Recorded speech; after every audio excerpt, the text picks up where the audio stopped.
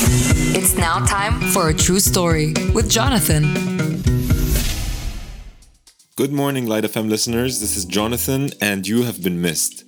It's been a while. It's been a long, cold, exhausting while in lockdown, but we're happy to be back. Chatting with you on this morning ride until things get back to, normal. I don't even know what normal means anymore, but we can pretend it's coming back. So I have news to share. Since the lockdown started, I have temporarily relocated to France, Paris, more accurately. I came here to study. It's a program I started online last year, and I just moved here to continue it, but classes are still online because of the lockdown. But listen, I'm not gonna lie, it's a breath of relief to be here. But a lockdown is a lockdown, Beirut or Paris. And it's weird seeing Paris closed off and empty, and there's curfew at 6 every day, and everyone goes home, and the police finds people who are out. You know what I mean? Beirut is Beirut. Like, this weird stuff keeps happening in Beirut, but a curfew in Paris, it's like living in a post-apocalyptic film, particularly if you're coming from Beirut.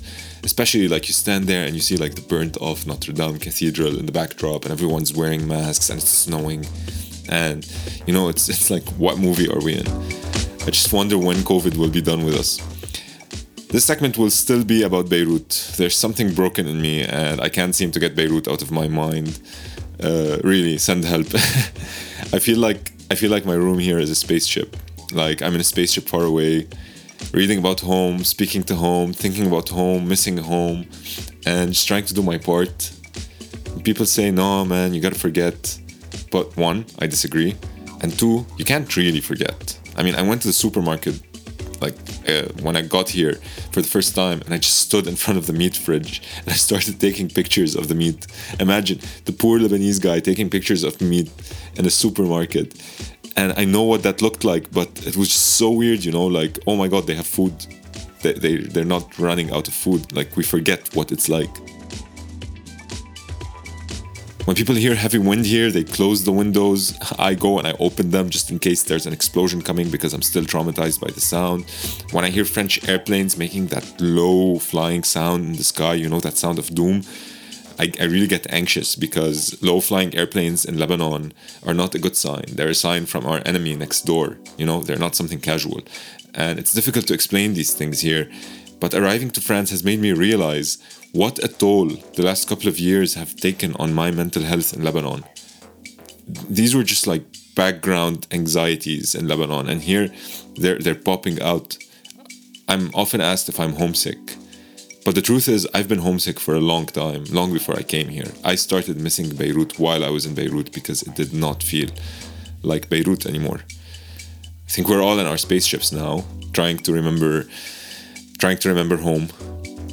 I know it's difficult to say this from all the way over here, and I know what it sounds like, but please take care of yourselves. Even the most comfortable of us in Lebanon are living in incredibly stressful situations. They make you forget this, they gaslight you, and they make you feel weird for not coping with the situation. They make you feel too demanding for asking for things. You know, how dare you ask for food?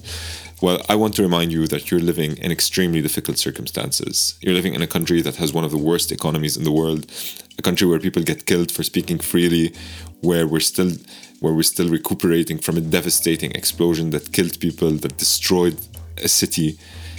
You know, a country where justice is actively crippled and shoved aside, and there's zero worth for human life, where work is thankless and exhausting, and you're still living.